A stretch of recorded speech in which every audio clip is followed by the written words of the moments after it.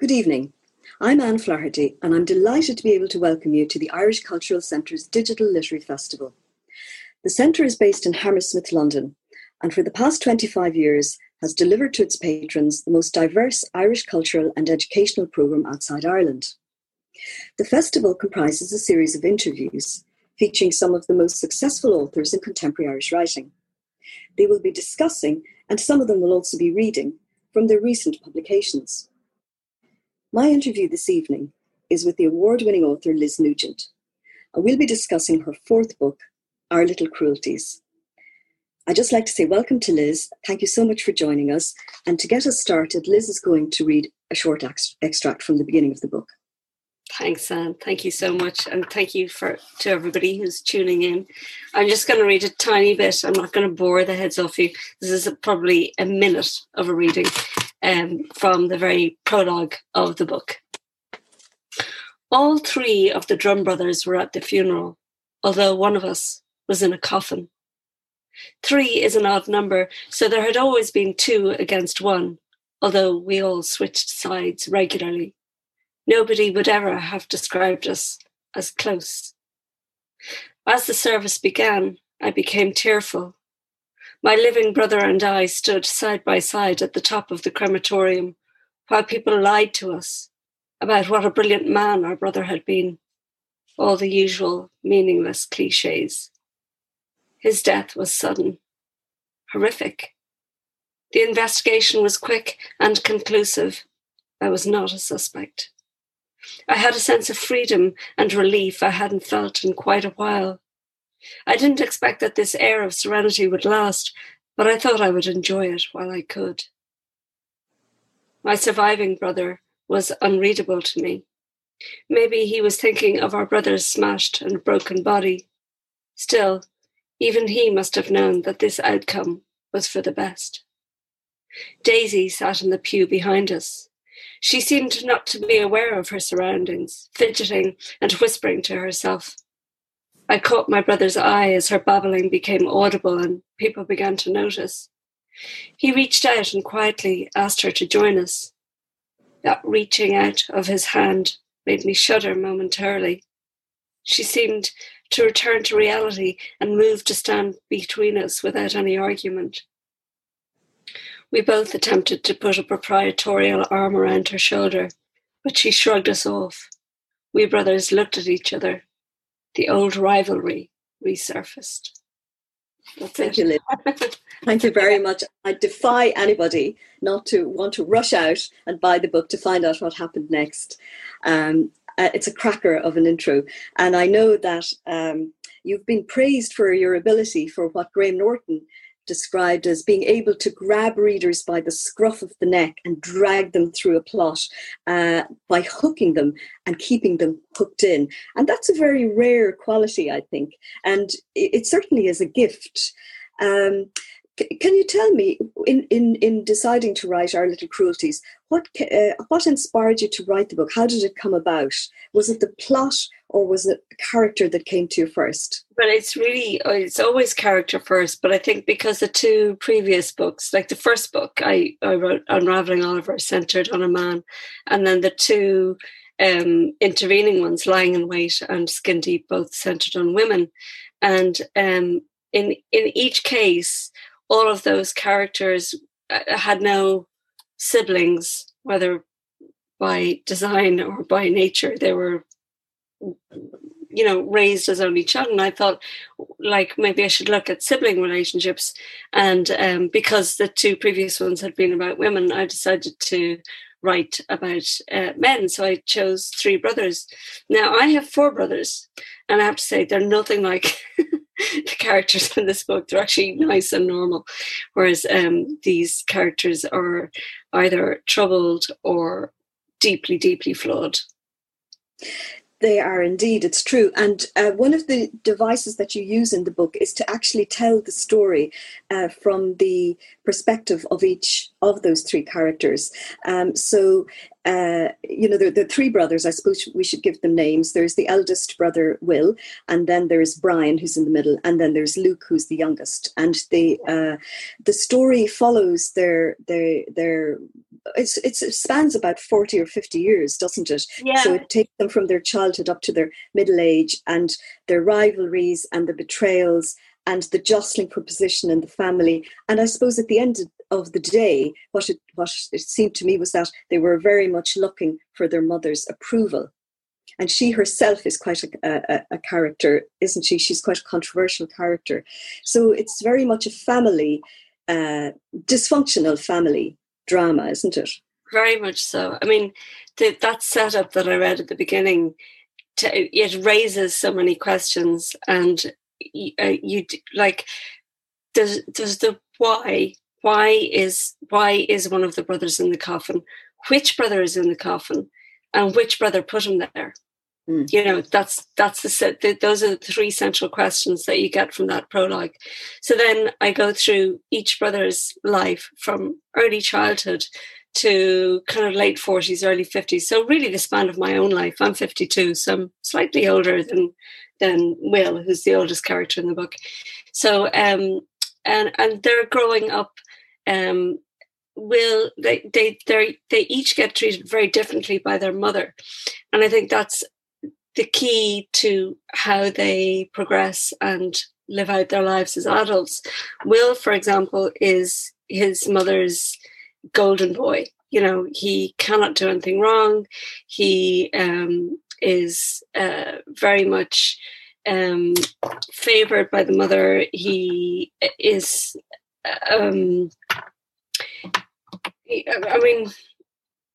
she just idolizes him. He can do no wrong. And because of that, he grows up with this sense of entitlement and privilege that he deserves all the good things that come to him. And if he doesn't deserve them, he'll just take them, you know, and that includes his brother's girlfriend. You know, there's nothing that he doesn't feel that he should have. So he will just take as much as he can. And then Brian's attitude to his mother, he's kind of relegated. She doesn't really notice him that much. So he's kind of stuck in the middle. And then Luke is really despised by his mother. And when Luke achieves, I should say the mother is an actress who kind of in the later years of the book, her celebrity is fading. You know, she was a show band singer. She was of that era. And then, you know, as her celebrity begins to fade, her youngest son, who she really despises and never gives a chance to, and the reasons for that are explained at the very end of the book, but she has an insane jealousy of her youngest son then, because he achieves a kind of celebrity that she never did. Mm-hmm. When you say that the books are usually character driven, or the characters come first, which of those characters did you find most difficult to write? Was there one that you actively disliked, or did you try to or did you have sympathy, say, for any of them? Well, I obviously would have more sympathy for Luke because he suffers from mental health issues. But I know it sounds awful because Will is awful, and Brian is awful, and Luke is awful in his own way, because even though he suffers from mental health issues, he is incredibly selfish. It's all about Luke at the end of the day. When I'm talking about them all, when I'm writing them, I get into their character in my head, so I quite like them when I'm writing them. It's only when I step back afterwards and I think, oh my God, these are awful people. But when I am them, when I physically, well, not physically, but metaphorically put myself into their headspace and I write the books, they all justify their own actions. They all have valid reasons for behaving the way they do. And they feel, provoked, or they feel justified, or they feel entitled, or they will all have some reason for behaving the way they do. Well, they're also quite good at blaming other people for their own problems. Absolutely, yeah. The blame game is strong, usually each other.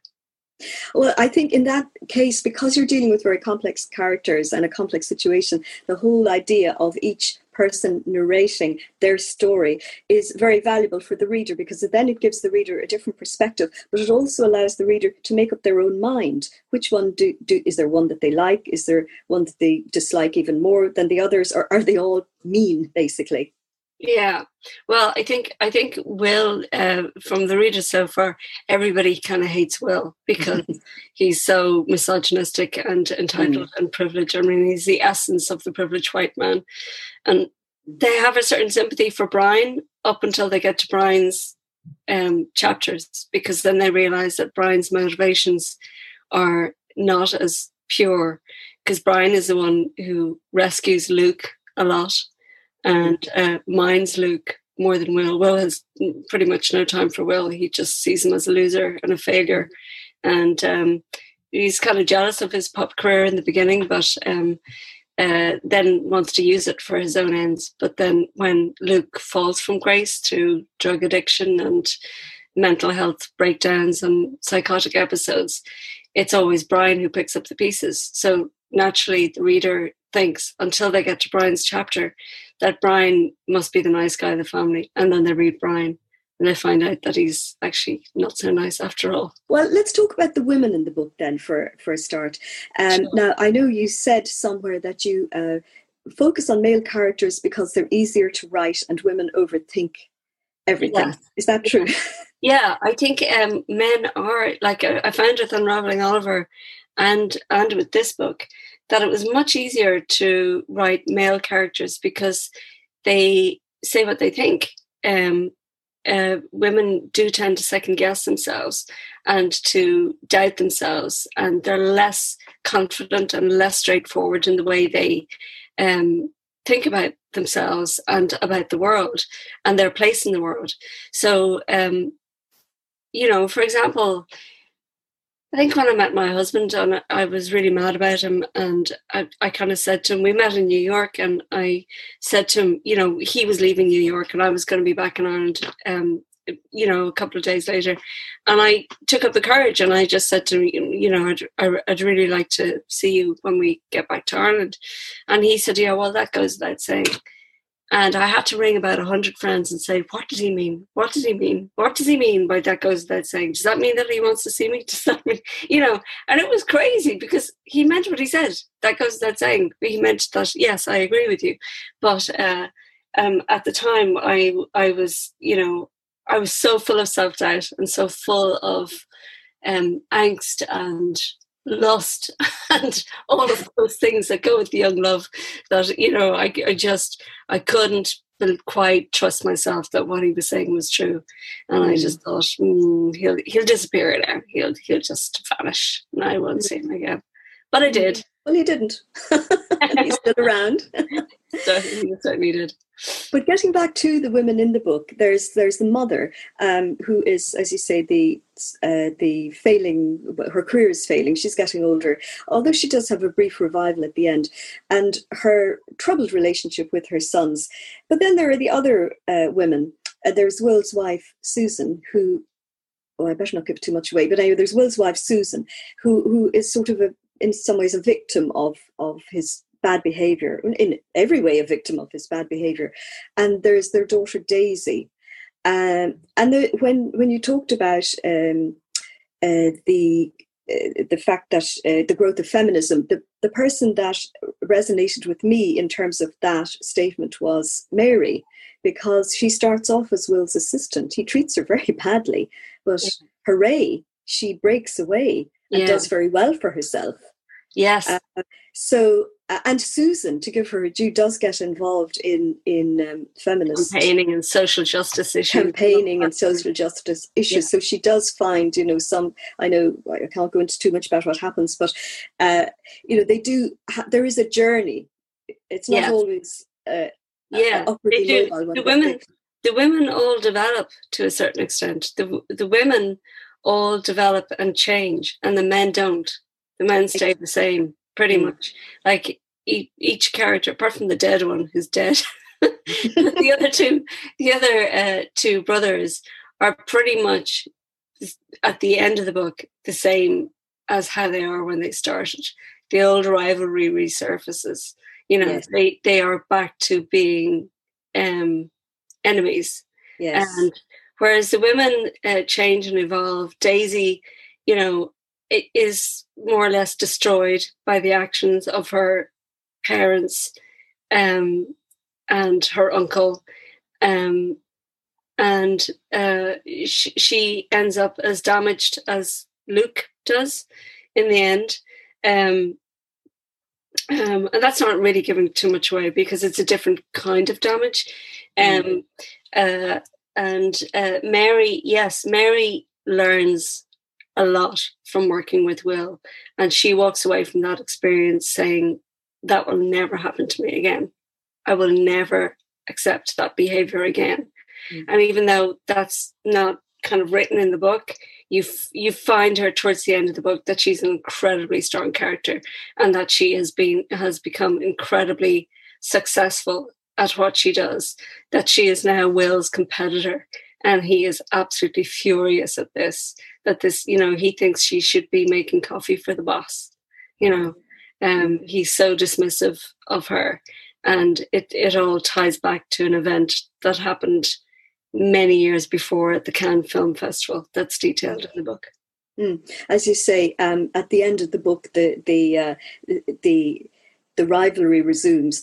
It's always being two against one. It just moves around which two are against which one, which in terms of the brothers.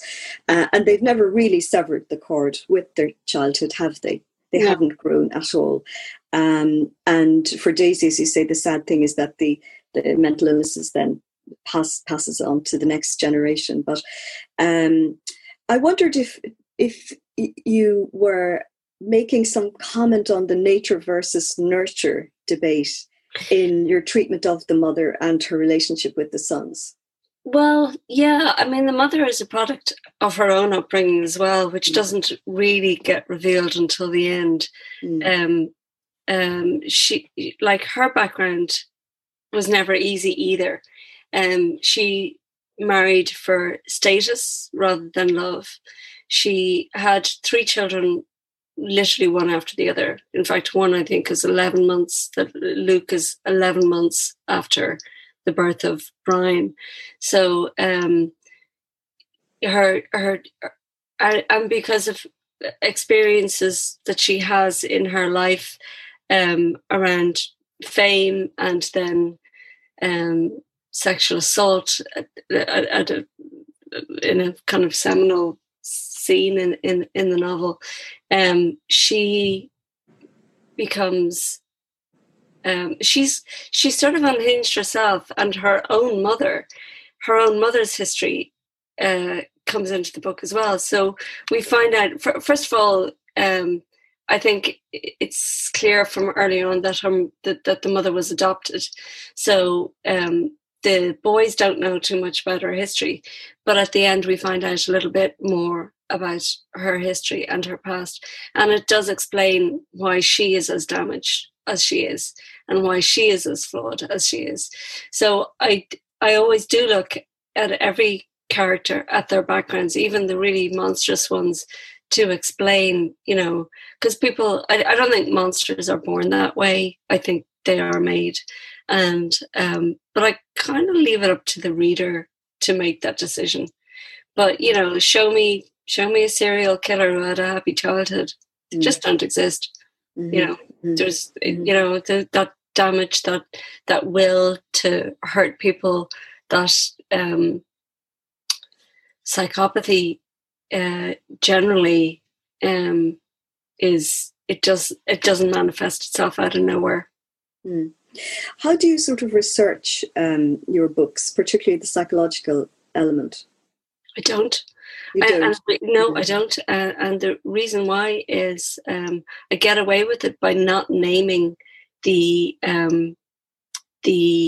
particular psychological, because I think at one stage Luke says, "Oh, I'm bipolar or schizophrenic or manic depressive," or whatever they're calling it this week, because these names change. These conditions change over time, and he's the terms for people are constantly changing, and over the course of his life he's diagnosed and named, and I felt that way with Luke.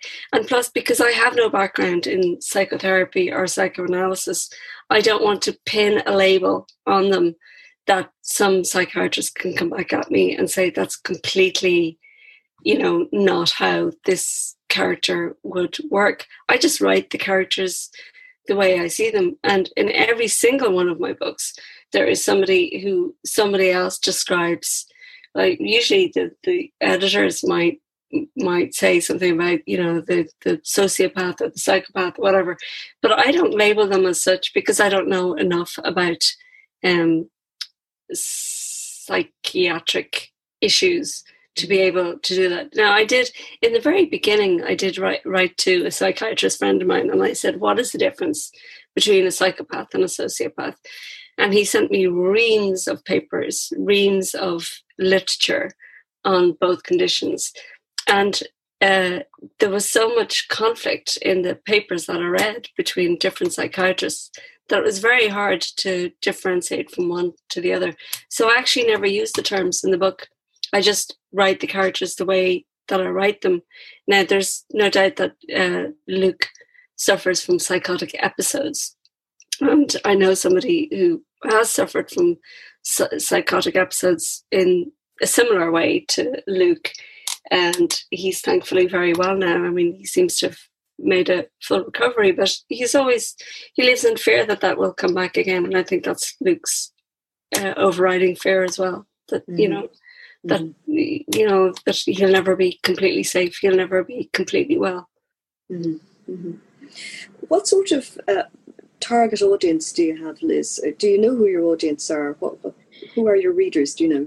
Well, it's funny. I'm very lucky in that I seem to I've caught the sort of the crime readers. I've caught the literary readers. Sebastian Barry has praised my books really highly. So has Donal Ryan. Mm-hmm. So has Marion Keith, Joseph O'Connor. Love Joseph O'Connor. Marion Keyes. Mm-hmm. I'm sort of I've there's something about these characters that appeals to people, and I think it's the fact that particularly in this book, it's families, it's a functional family.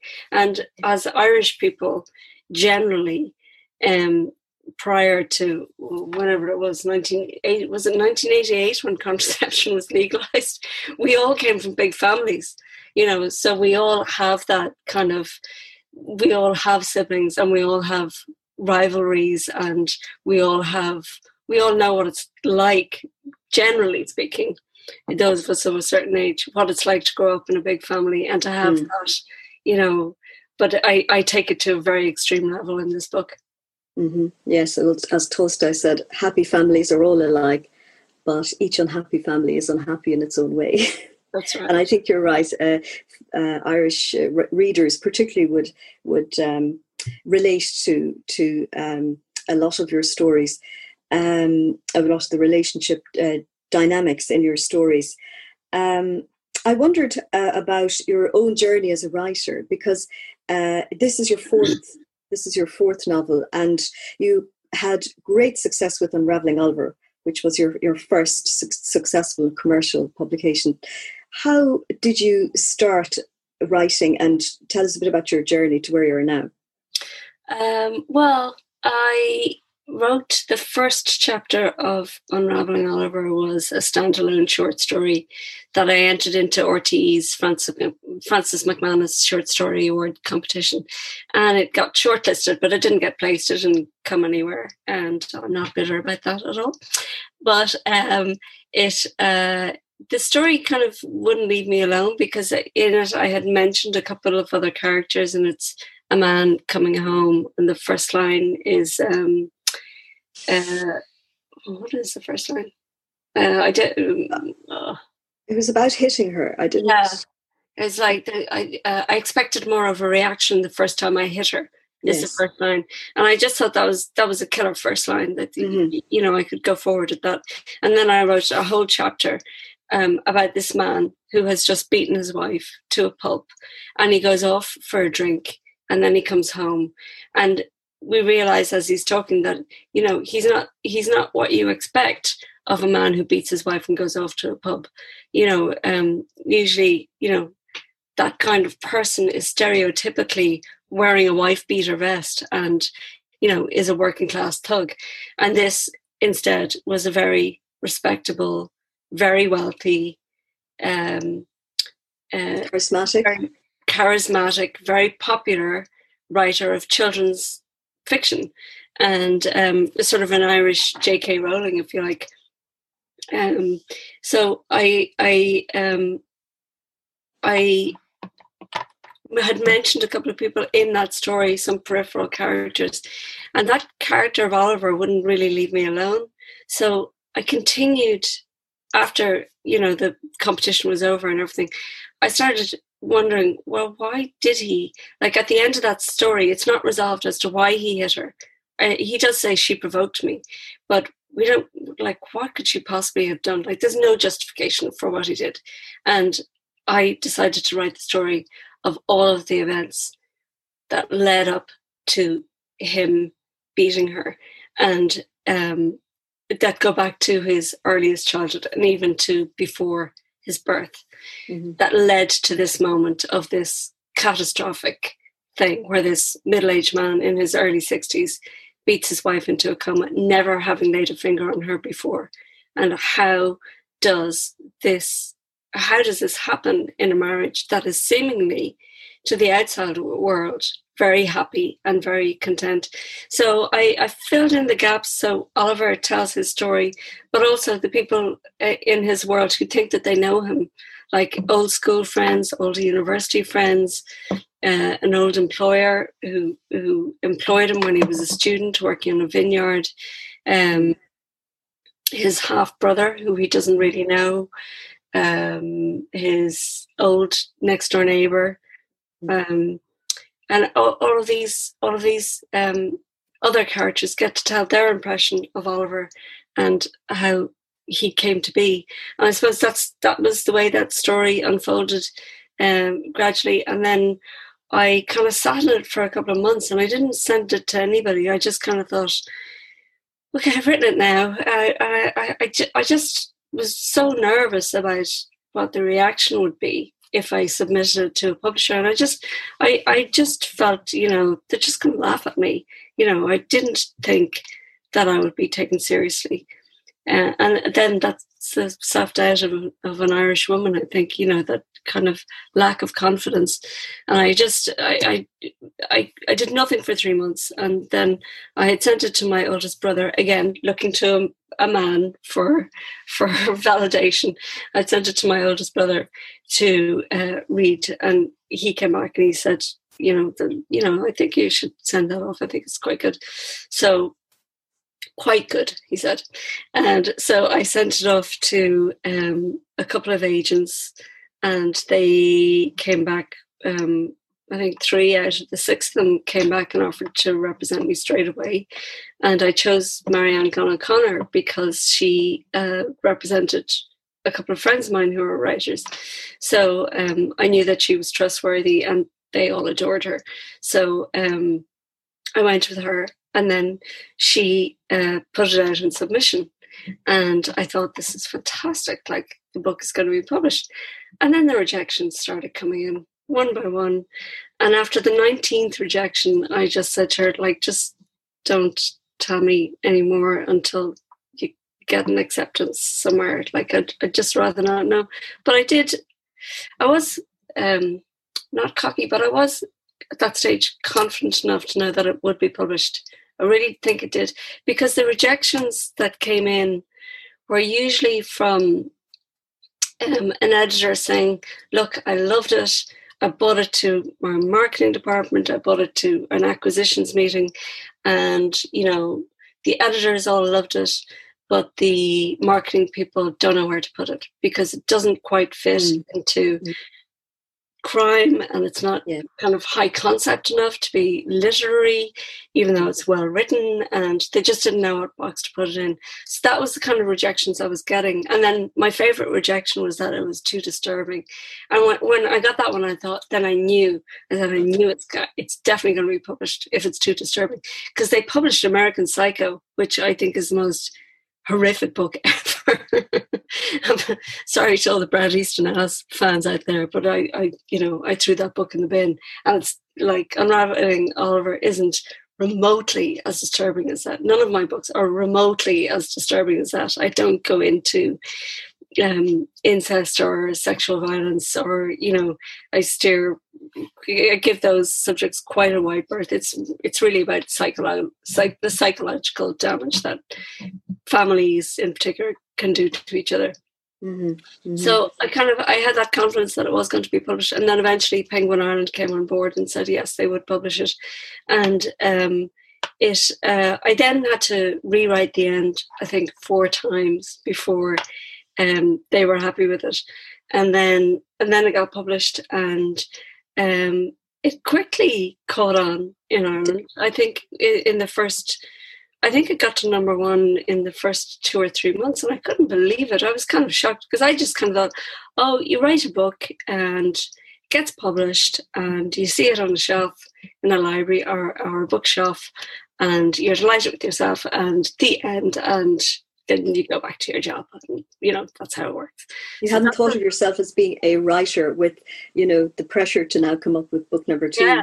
Yeah, well, that was the shocker, actually, because after that book then won Crime Novel of the Year award. And that was the first time I was put into that category. That was the first time I realised I was a crime novelist, because I didn't write with genre in my head at all when I was writing. I didn't think at all of what genre. I just wrote the story that was in me.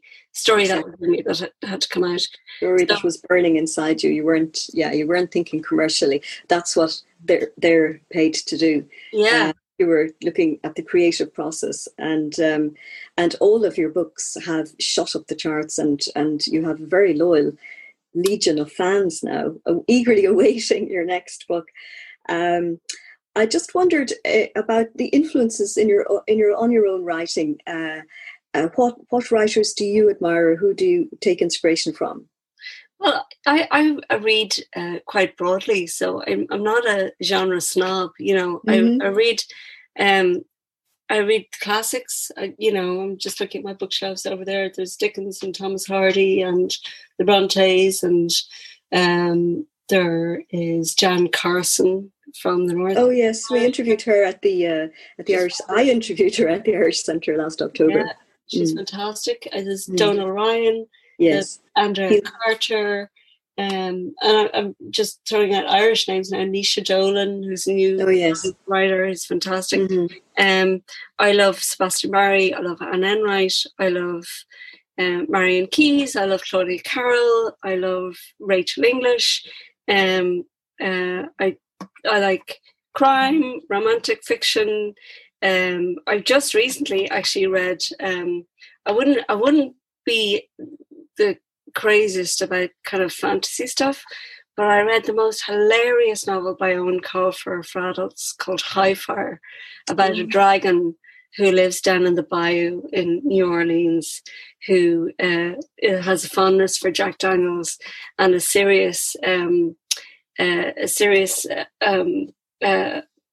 dislike of how dragons were portrayed in Game of Thrones. It's absolutely hilarious. It made me laugh so much. I haven't read a book that made me laugh so much in a long, long time.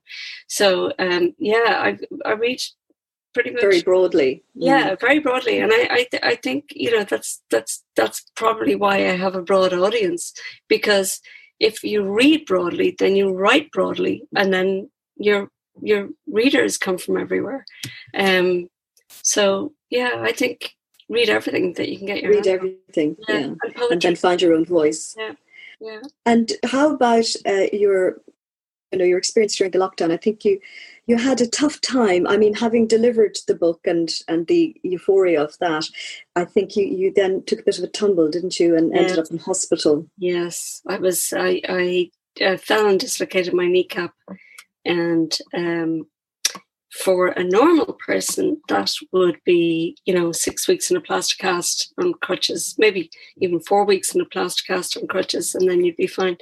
But I have an underlying condition because of a brain hemorrhage I had when I was a child called dystonia, and it's there's very little known about it really, but because of that condition, it meant that my entire right leg went into extreme spasms. So I ended up in hospital for, the accident happened. I tripped. I was in a friend's. I was actually in Michael O'Loughlin, the poet's house, for brunch with him and his lovely wife Judith. And before I even got in the door, I tripped on the deck outside their apartment and dislocated my kneecap, broke my tibia and patella. But because of the dystonia, I couldn't have surgery. I was not a candidate for surgery because it would cause many more problems because of the prior brain hemorrhage. So I was 12 weeks in hospital. I was 6 weeks in St. Vincent's and then another 6 weeks in the Royal Hospital in Donnybrook getting rehab. And I came out of there. I was very, very heavily medicated for, certainly the first 6 weeks. And I'm still on quite a lot of medication now, more than, what I'm on now wouldn't knock you out, would send you to sleep.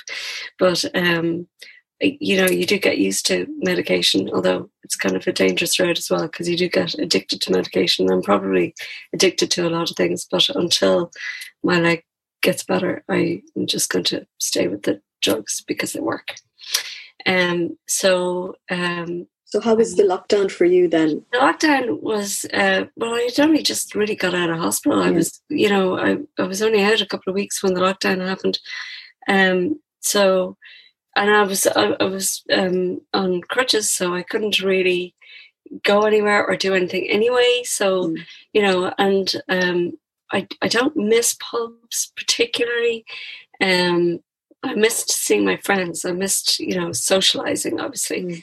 But I didn't. My husband ended up doing all of the supermarket shopping, and I did a lot of the cooking and whatever. But it was only towards the end of the lockdown that I began to be able to write again. So I wrote the first draft of a play while lockdown was happening, and I don't know what's going to happen with that now, because there's so much uncertainty about when or how theatres are ever going to reopen until there's a universal vaccine. So that's. Can you tell us a bit about that, because that's a new venture for you? I know you did work in the theatre. But. Yeah, I spent 15 years working in theatre as a stage manager, so I kind of felt, oh yeah, of course I can write a play, and then I had to write the play, and it was like, oh my god, this is a whole different ball game. It's not just text; you have to choose stage directions, and you don't want to hand over a radio play where it's just dialogue and dialogue and dialogue. You need to introduce as much visual instant as possible, so that so that the audience has something to look at as well as a story to listen to. So, Who asked you to write the play? How did that come about? Landmark Theatre Company, Anne Clark from Landmark Theatre Company, who's probably one of the most successful Irish theatre producers. She's just incredible, and she brings shows to New York and London, and she's immensely successful in this world. But I just my heart goes out to her now, because every single show she had has been shelved or put on ice. So indeed, and the same here in the West End. Yeah, it's a really tough time for her. So but when they come back, your play will hopefully be Hopefully. ready for rehearsal. But I think she was surprised when I gave her the play, because she was expecting. I said, what kind of play do you want? And she said, you have a free hand. You can do whatever you want, write whatever kind of play you want. And I said, okay.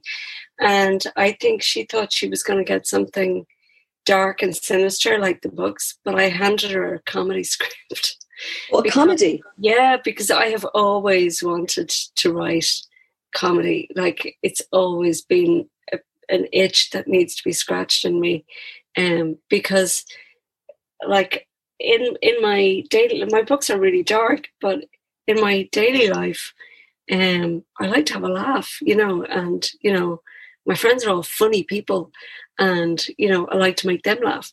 So I wrote this madcap, not quite a farce, but it's sort of a comedy drama with a bit of darkness in it, obviously. But it's a funny play. I think she was quite surprised at that. No, that'll be very interesting for everyone to see. I know that your books are very popular with book groups, and I don't know if you were ever in one yourself, but I do remember reading somewhere that you hosted literary salons. Yeah, well, I did. Yeah, I did one in Michelle Stevenson's house. She was doing a fundraiser, and she asked me, would I host this?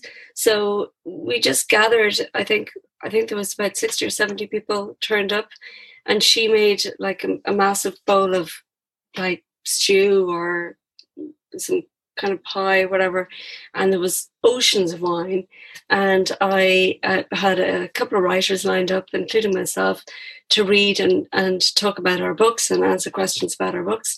And that was great fun, and we raised a lot of money for charity, so that was fun. And I've also curated literary festivals where I organised writers to come down to Skibbereen Arts Festival, and I've interviewed lots of writers. So I've interviewed Joseph O'Connor on stage in the Pavilion Theatre after his last wonderful book, whose name is Shadow Play, about the Bram Stoker story. And I've interviewed Jane Harper, the Australian writer, who wrote The Dry. And I've interviewed Sinead Gleeson, who wrote the incredibly brilliant Constellations. And I've interviewed Jane Casey, an Irish author based in London. I'm sure you've come across her crime novels. I've done a lot of interviewing in my time, and I think next year I will be interviewing possibly Graham Norton about his book, and I will be interviewing Professor Mary Cassidy, the state pathologist here. Oh, very interesting. Yeah. So lots of I interview people who write lots of different genres, but when I interview people, I always, I'm very, careful in my research, and like you've obviously done your homework, but I always make sure I read the book twice and that I'm very solidly prepared, and you take it seriously, and because a writer can tell when the interviewer hasn't read the book. And I have been interviewed several times by people who haven't read the book, and it's so obvious to the writer. It's not always obvious to the audience, but I forgive that too, because especially with radio presenters, for example, they don't have time to read every book that comes in through their door, so they get briefing notes by their researchers who have read the book, hopefully. And so they'll have a list of questions that they ask you, and you can just riff off that. So, being interviewed is a lot easier than being the interviewer. The interviewee has a much easier time. So thank you, Anne. Your job is much tougher than mine. Well, you have made it very easy, Liz, and thank you so much for coming. I think we can probably end on that note. And one thing I just wanted to say to our listeners was that if they want to purchase our little cruelties, if they would like to follow the link on the Irish Cultural Centre website, thank you, very good. It will be available. It's published by Penguin. It is what Gay Byrne used to call a thumping good read. It's a really, really, really good book, and we're so looking forward to maybe having you in person one day over here in London. Hopefully. your next book or your play, or just come along, whatever. And thanks again for joining us. Thank you so much. And good luck to everybody in London. Keep your distance, wash your hands, wear your face masks, and stay safe.